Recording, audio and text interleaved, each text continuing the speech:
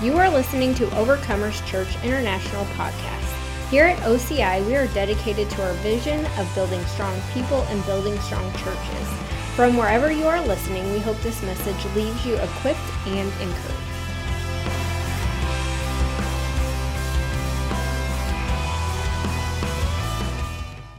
So I want to go to Romans chapter 14, and I think I'm going to get there in just a minute, but let's go ahead and turn there. And I've really had this stirred in my heart the last few days, actually probably the last week, really. The Lord just really began to stir my heart and my thinking in this area. And if I could title the message for tonight, it would be this. It would be Heart of the King, a Life in His Kingdom.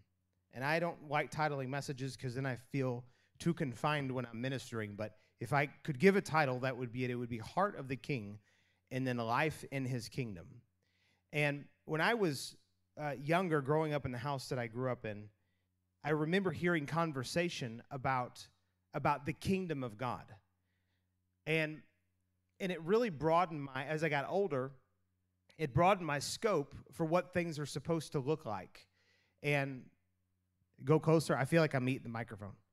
Switch microphones. This one's chucking out on us. This is the last time I'm trying this microphone. Okay, we're going to try this one. It sounds boxy, but I always wanted to be a boxer, so it's cool. So I'm working up here really hard, so please laugh and smile at me. It will help me.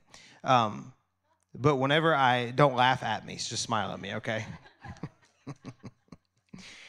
I started hearing talk about just kingdom and the kingdom of God and the kingdom of heaven and things like that.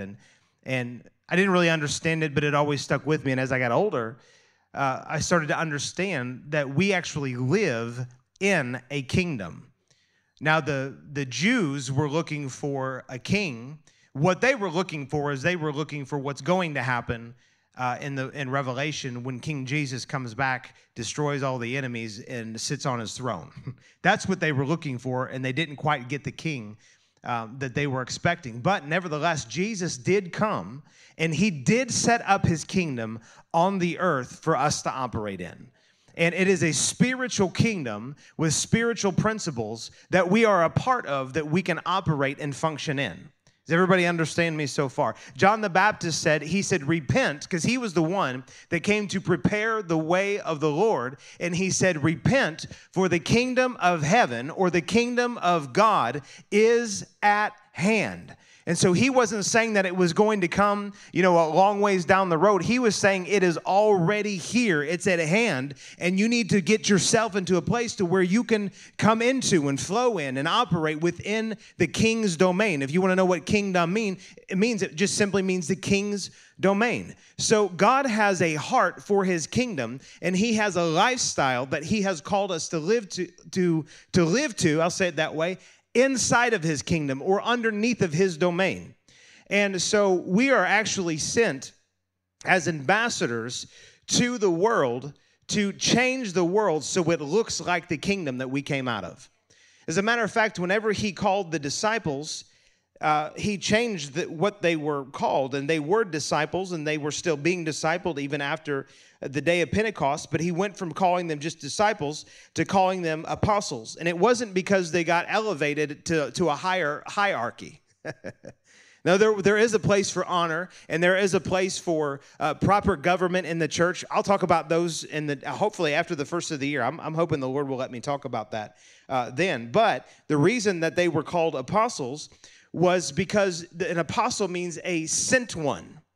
And the terminology about an apostle back in that day it came from the Roman kingdom or whatever, the Roman government. And what they would do is that they would send an apostle after they would conquer a kingdom and conquer an area. They would send an apostle, and the apostle's job was to go in and change the atmosphere, change the culture of the region that Rome had conquered, so that when the king came, that it looked and represented and felt and smelt and everything just like Rome. So when the Lord called his apostles, he was saying, you are my sent ones. Go into all the world, preach the gospel, all of that. But when you go, don't just go and convert people, but go and change the entire culture so that when I come, it looks like the kingdom that I sent you from. Amen. Think about that for a little bit. Now, not everyone's called as an apostle or a prophet or whatever, a part of the fivefold, but the church actually is called to be an apostolic church.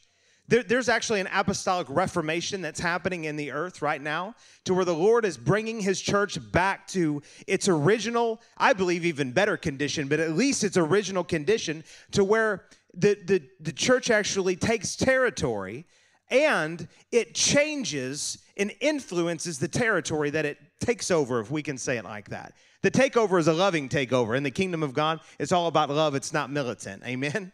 We're militant against the enemy, but we walk in love towards people. But the goal is that we go in and we change. Now, here is the point of the church. And I wrote this down because I thought this is a good way. I want to say it real exact. The church is established.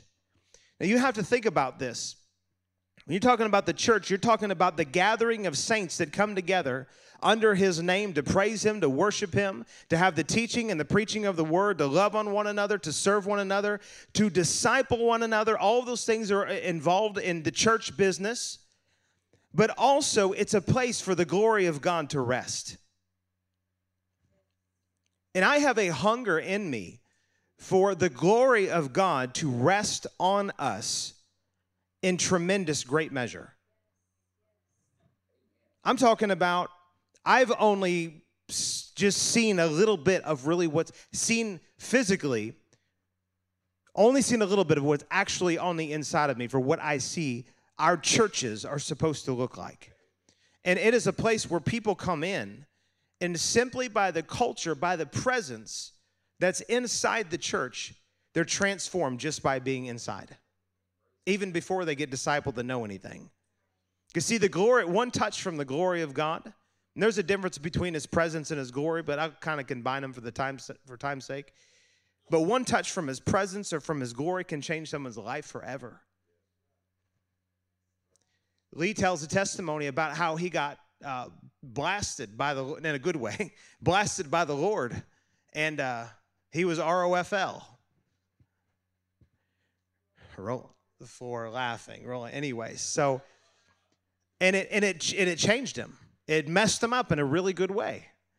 But you know what? The Spirit of God can set you free, and that's what it did.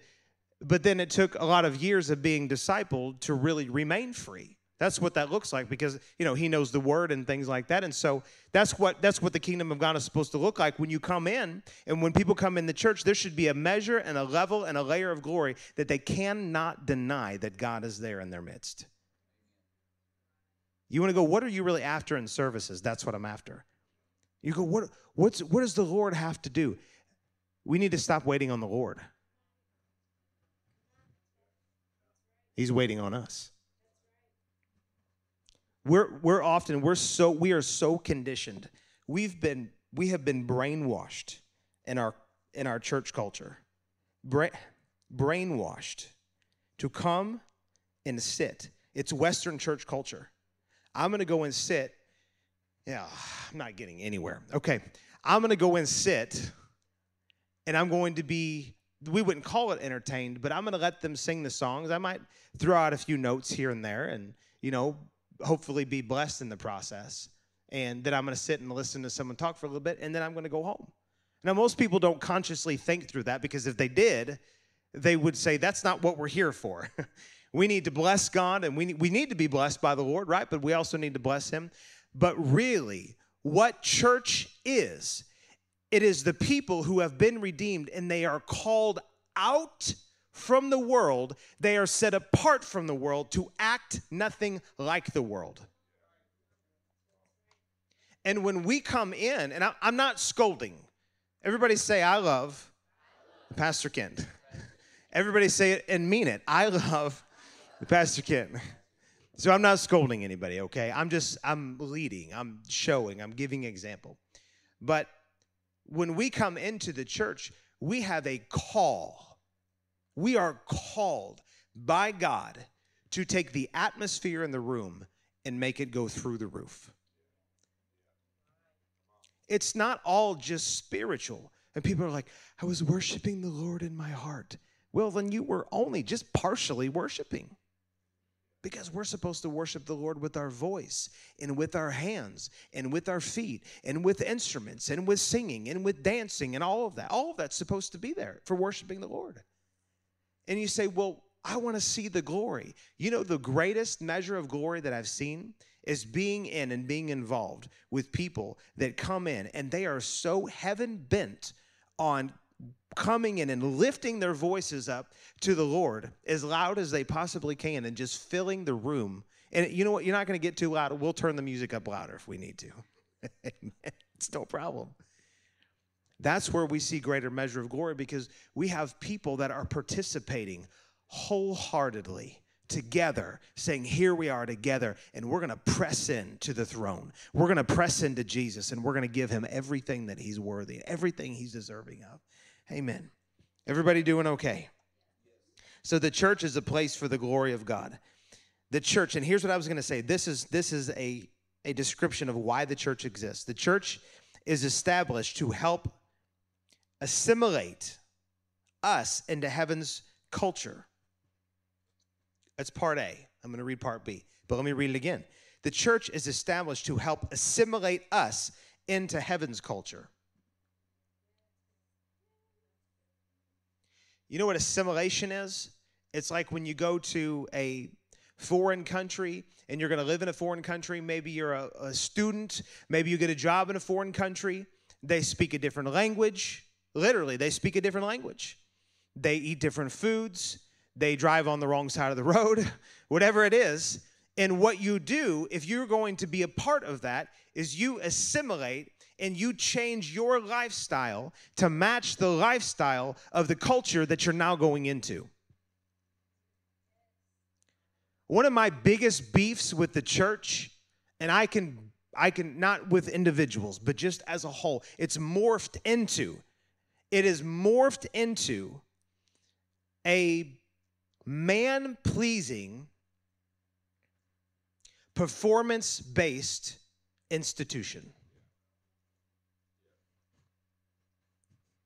And most of us have been sucked into it, and we don't even realize it, and we have put the level of God's glory in the house here because there's still a measure of goodness and glory and good things in the church as a whole. But what I'm saying is that the Lord has so much more, farther than my hand can go. The Lord has so much more for the church to come into and for us to assimilate into a higher level of heavenly culture. But that can't happen if we have not, as the church, tapped into it ourselves. We're not supposed to wait for other people to dance. We're supposed to dance. We're not supposed to wait for other people to say amen. We're supposed to say amen. Amen. And see, sometimes people go, like I had one guy one time, he's like, oh, I don't really know why you try to get people to say amen. I said, because it's good for you, man.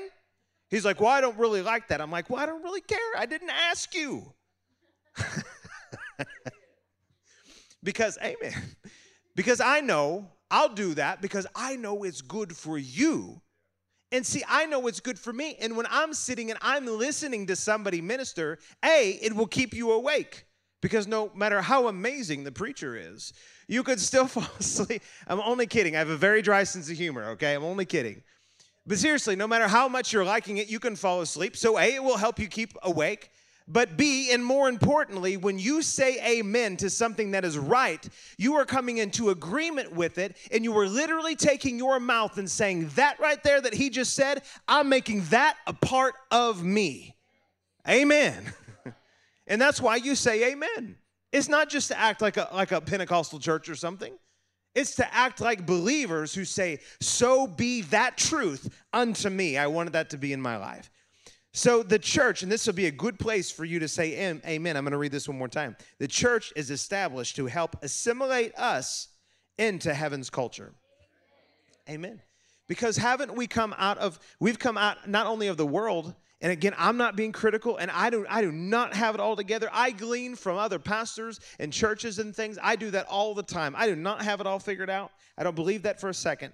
But I know that not only the world, but also I just call it the Western church culture, we have dumbed down the moving of the Spirit and the power of the Word of God and the power of the ability to disciple people through His Spirit and through His Word. We have dumbed it down, flat out. We've dumbed down the measure of glory that needs to be manifest in the church.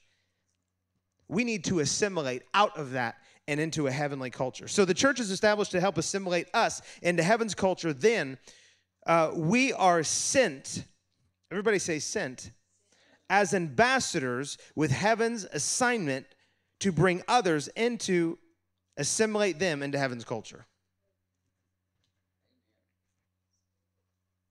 An ambassador is one that comes, or they're sent, and they go to a country that they are not from. But when they go to that country, they don't lose their citizenship from the country that they came from. This is why it says in Philippians chapter 3, I forget the latter part of the chapter, it says that our citizenship is in heaven. So this is just like if an ambassador goes to a foreign nation, they go there, and their job isn't to assimilate to the country that they go to. Now, they learn to work with the people and things like that. I'm not saying that. But what they do is they go there and they represent the country that they came from. That's what an ambassador does. And they are citizens of that nation, and they go there and they carry the authority of that nation that they came from. We are ambassadors of heaven. Every single person in this room, you are ambassadors of heaven, of God's kingdom, and you carry the authority of Jesus Christ in your life into every area. So you know what we need to do? We need to fill the church with the glory of God to such a level that we are so equipped that we can go out and bring others in, and we make this place a place where people get assimilated from the world and from whatever they've experienced, their hurts, their pains, their sufferings, their issues, their hang-ups, their insecurities, whatever it is, they get assimilated out of that and into heavenly culture. I don't think I'm even going to get to the board tonight. We're going to save that for a couple of weeks. I'm sorry. I want to say this. Maybe I will get to it, but I want to say this.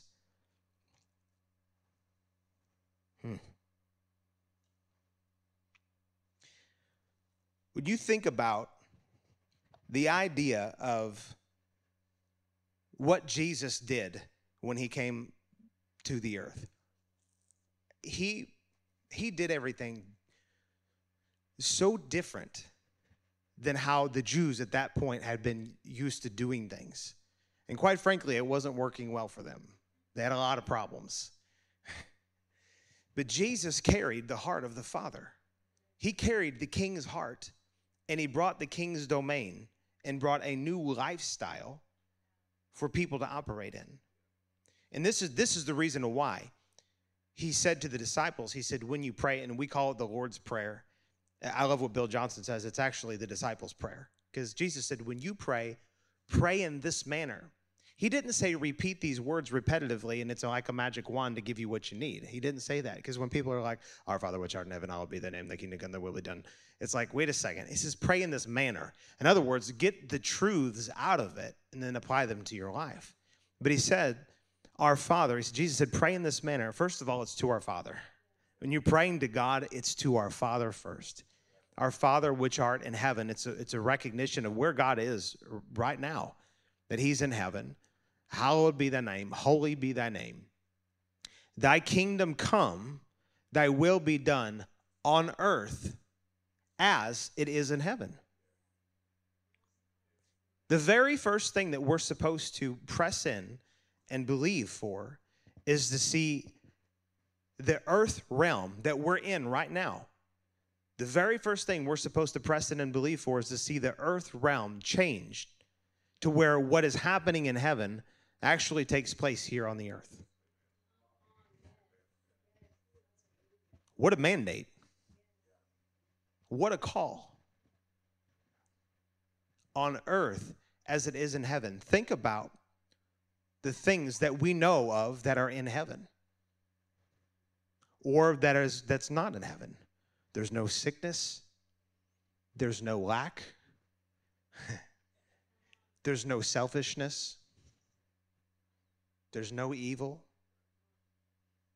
None of that. There's no sin. None of that stuff is there. And so Jesus, he never asked people to pray a prayer that was not able to be answered. I think that actually would have been unjust of him to say, pray this, but then secretly he's in the back of his mind going, the Father ain't going to answer that one. No, he was saying pray this because the potential, the reality is there for that to come to pass. And I think more than just praying and asking God to do something, it's a revealing. Remember, I talked about this. It's a revealing. It's a peeling back for us to be able to look and realize that there is way more available to us on the earth, benefits that we can walk in that are part of the heavenly kingdom, which we are actually citizens of. There is more for us to access to help us here on this earth. You know, one of the things that I see that Jesus walked in so strongly was he walked in what I just call, he had the heart of a father. He had the Father's heart. And you know what the Father's heart is to raise up people underneath. And this is something that is a paradigm shift. And I'm just going to lay this out, and in the weeks and months to come, we'll keep coming back to this and talking about this, and it'll be very interwoven in our conversation. But here's the goal with serve teams, is to raise other people up. And anytime we set leaders in over the serve teams, what we tell them is, awesome, you're in charge of this area. Now raise somebody else up to take your job. Because Jesus, he told his disciples, some of his last words were, he said, the works that I do, you will also do, and even greater works than these will you do. His heart wasn't to bring people underneath of him to watch him operate in his power and anointing and as a prophet and as all these things, and then everyone go, wow, you are really incredible, even though he rightfully could have done that because he's Jesus. But the heart that was in him was to raise other people up. You know what this is? This is kingdom mentality. It's the heart of the Father, and it's the life, and it's the culture of the kingdom, is to bring other people up to a higher level.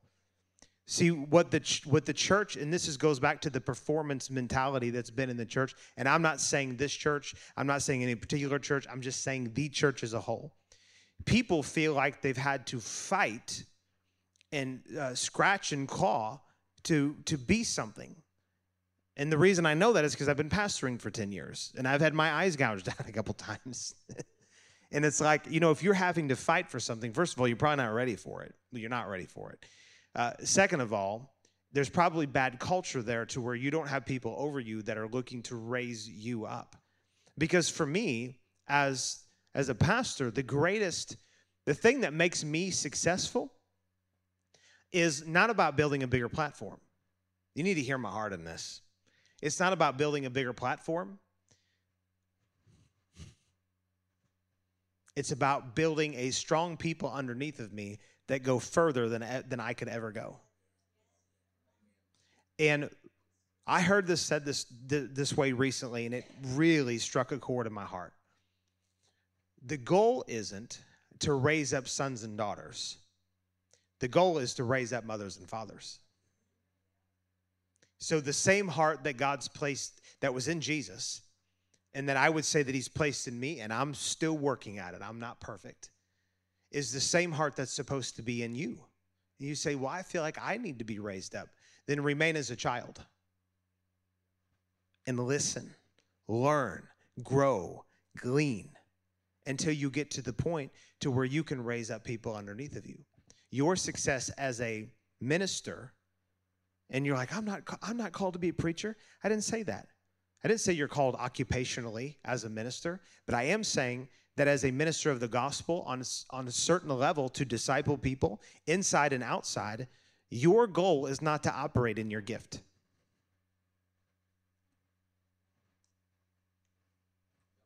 Whew. Thank you. One agreement. Okay. Your goal is not to operate in your gift. Just amen. I want them to hear that. You're right. That's where I'm going. Your goal is not to operate in your gift. Okay, amen. Did you guys hear that? So your goal is not to operate in your gift. Amen. Come on, I'm just having a little fun with you. A little bit. It's to raise up other people and invest into them. And the reality is that your gifts, it will just function very, if I can say it, supernaturally natural when your heart gets poured out to raise up people underneath of you.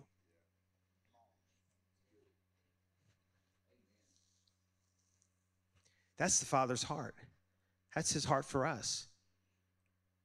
That's the heart that God's put in this church. You know, I went through a lot of years of frustration and seeing people do things. And I feel like I can share this with you guys, and it's fine because you weren't there. And it's like, I can't be talking about you. Amen. You guys were there, but I'm not talking about you. So, or anybody else. That's whatever. Anyways. And I would be so frustrated because they wouldn't do what I know they needed to do, and they would ask for counsel, and then they would turn right back out, go right back out, and do the very opposite thing that I was telling them to do. And I was like, my darn people, you know, I mean, I was just so frustrated. And the Lord grabbed a hold of me one day, and he said, I don't do that to you. I'm not frustrated with you. And then he began to remind me of a few times he told me to do stuff that I didn't do. But as a father, he does lay up for me. Paul said this to the Corinthians. He said, it's not, I want to say he said superfluous, but he said, it's not unimportant for me to come to you a third time. And basically he was telling them something that he had already told them. You ever had a kid or somebody in your life that you told them the same thing multiple times? And by the third or fourth or fifth time, you just wanted to throat punch them? Anybody had ever been in there before? Well, the throat punching thing does not come from the Father. That comes from your father, the devil, okay? Amen? That doesn't come from God the Father. It comes from the Godfather, right? It's good. That's a good joke. Come on. But God the Father is long-suffering. And as a good father, he says, it's no problem. Let me tell it to you again. This is where James, he says, if any of you lacks wisdom, let him ask of God who gives to all liberally and without reproach. And what that means is that even when you mess it up last time or the time before that, and all those times, you can still come and ask of God and he'll still give to you, and he will not throat punch you. Nobody wants to throat punch from God, I can tell you that. But the heart of a father, and this is what Paul said, he said, it's fine for me to come to you again and tell you the same thing, because as a father to his children, I have laid up for you. And God got a hold of me, and he said, I have called you as a father, and your job is to not get frustrated with them, but is to love them out of whatever it is that they're dealing with, just like I loved you. This changed my whole perspective about how I was seeing ministry. The serve teams are not about getting a job done. That's secondary. First thing, first dairy is what you get the good milk over here. The first thing is, if I can't make you laugh because of my humor, you will laugh because of my stupidity, I guess.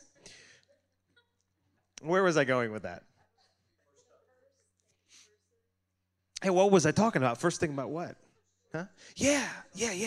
Thank you. I was testing you. You were listening. Good job. The very first thing that's most important when it comes to being on a serve team, you want to get a job done. Amen. That's important. But you want to build relationships and build opportunity for people to be discipled. It's just the system that God's given us to be able to do that. I mean, how do you organize a bunch of people. I mean, some of you got 1 or 2 or 3 or 4 or 5 kids in your home. It's tough to organize them. We moved and we don't have a chore chart in our new house. And I was gone. I mean, Liz was gone last week and I had to take care of all this. And I just about had a high-speed come apart. I was like, look, it's a mess here. I wasn't laying up for them. I was wanting to throat punch them, to be honest with you. I was just being honest. So it's good to have organization so that things get done and things have order to it and all that. But the point of everything we do is to raise people up. The point of having children isn't to have a bunch of workers, although I do make them work. That's not the point the reason you have children is to lay your hands on them and bless them and raise them in the fear and the admonition of the Lord and to help them see what they're called to and raise them up and speak and prophesy into their life and watch them go further than you could ever think about going. Like an arrow and like a quiver and a bow, you pull it out and you shoot them and you watch them go so far. Spiritually, in a church, there is no fighting for anything. There's only raising up. When you see somebody who's fighting for something, they don't have the heart of the Father. Because God never fights for anything except for us. The only fighting that should ever happen inside of a church are fighting for unity and fighting for people's hearts and fighting for people's lives, and fighting for them to feel loved and cared for. Come on, somebody. This is what you call good preaching and a good time to say amen. And that's what, and oh man, that's so much.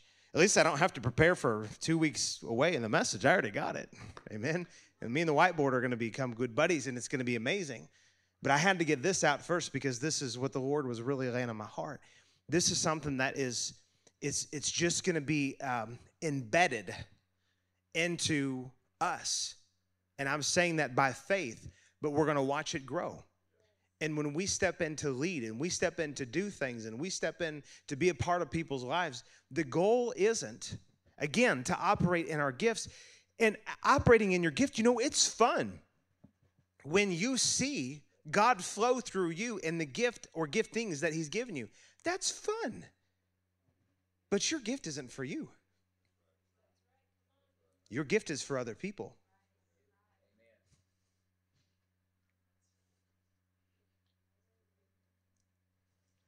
You know how you can tell if somebody doesn't know that their gifting is for other people? Whenever you, oh Jesus, I should maybe, 7:35, I should just go ahead and quit.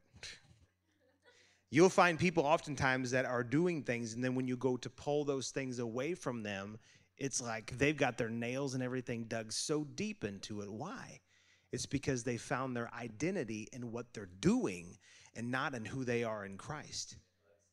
Because if you're operating in your gifting to make you feel good, it's been completely perverted. The enemy has completely perverted the point of your gift. I've had to learn this the hard way because preaching, listen, being up in front and being the pastor it's not that awesome. It's not glamorous. I don't care how big of a platform you have. You'll have people that be like, that was awesome. Thank you so much. I love it. And then you'll have people that will criticize you. I made a little Facebook video last night. You can go and catch it. I got several people over in Perryville that one pastor, he calls me a false prophet. And I'm like, well, first of all, you couldn't be false unless the potential of true was being there. And I'm not a prophet, so you don't know what you're talking about. But he calls me a false prophet. And then some of his people call me a false teacher. They call me a heretic, and we're a cult and all this stuff. And it's crazy. It's crazy. People's lives are being transformed, and they're saying I'm a cult. I'm like, you know what? Looks a whole lot like Jesus' ministry.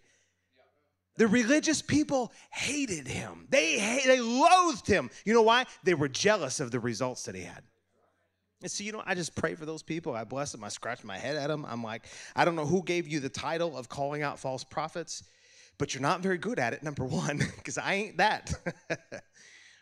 Anyways, but you'll find people, I don't know, how did I go there? It's time to quit. You'll find people that have their identity wrapped up in what they're doing instead of in him. And when it comes to us doing ministry inside the church, It is not about, that's what I was going to say. When it come to preaching, I had to learn this the hard way.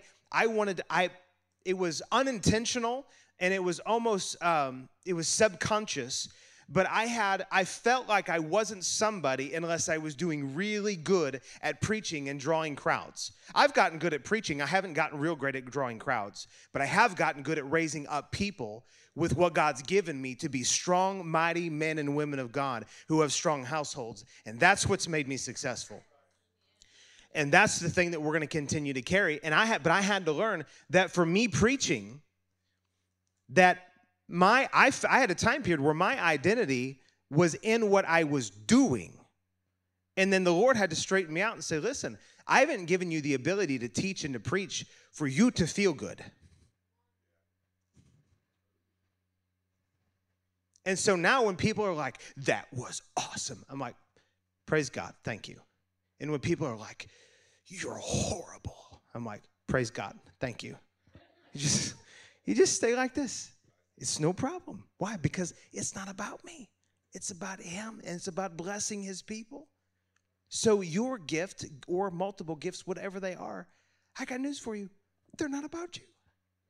So when people praise you, don't take it as anything other than they're praising Jesus, but they accidentally stuck your name in there.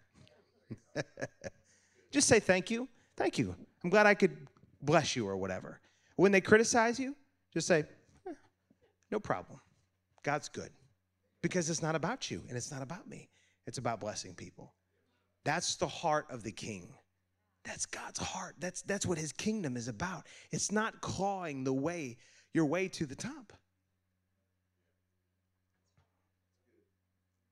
And the thing is that the more you're faithful with what God has given you, the more you'll watch the Lord raise you up and take you up higher. Because when you're faithful in the dark room, and you're faithful in the little, and you're faithful, and you're faithful, and you're faithful, then the Lord says, they've shown themselves faithful. I can trust them. I will give them more. Amen. Amen or oh me. Hallelujah. Thank you all. You guys are amazing. Thank you for giving me an extra few minutes, which I routinely say, but look, at least I say thank you. Praise the Lord. Man, God's good. I love being here. We love doing what we're doing. We are sold out to this. We're not going anywhere. We don't have anything else to do on Sunday nights except for be here.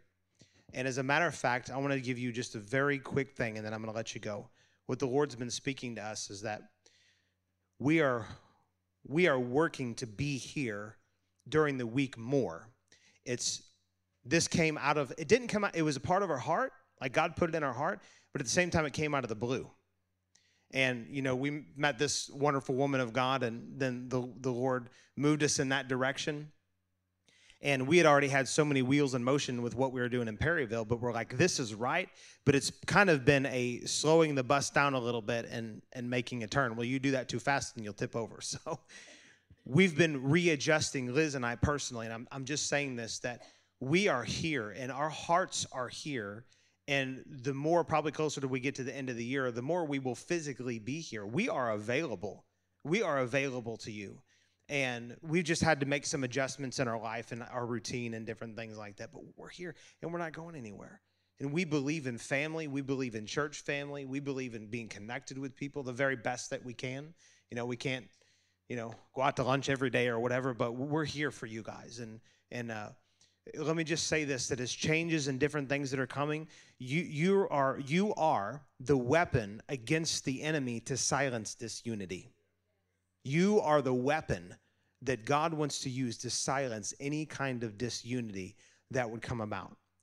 And the reason I say that is because there's oftentimes just kind of hear some things through the grapevine, and when you're making changes, it feels like the boat's rocking a little bit. That's okay. It's fine. I'm not going to get into that. Take too long to say it, and I'm done anyways. But we're here, and what was I going to say about changes, though? When I start forgetting what I was going to say, it's probably time to just go ahead and hang it up for tonight. Just be done.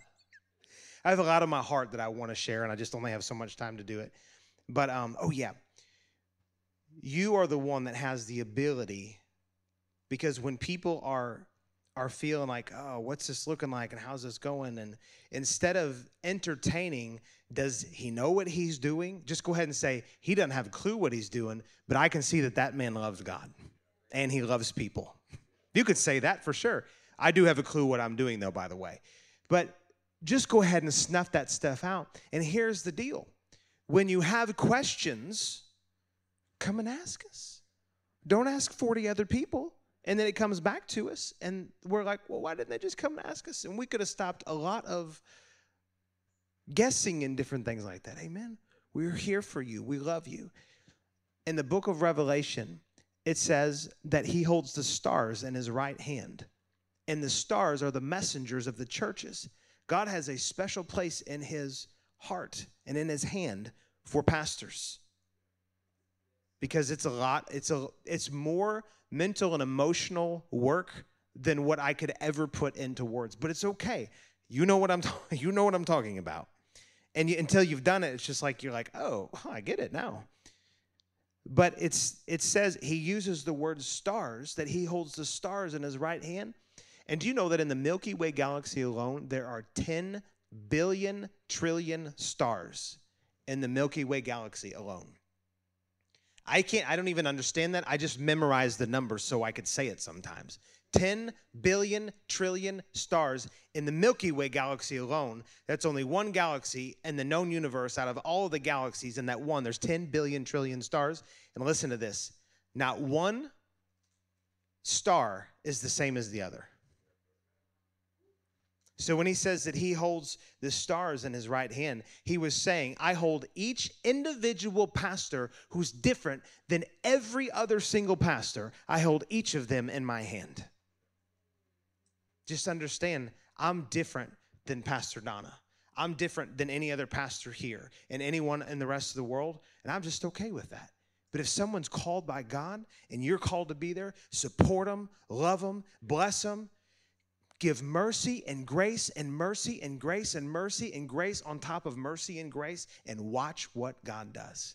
Amen. Love you. Bless you. If God is changing your life through this ministry, join us in reaching others by partnering with us today. If you would like to give or would like more information on how we are making a difference, visit ociperryville.com.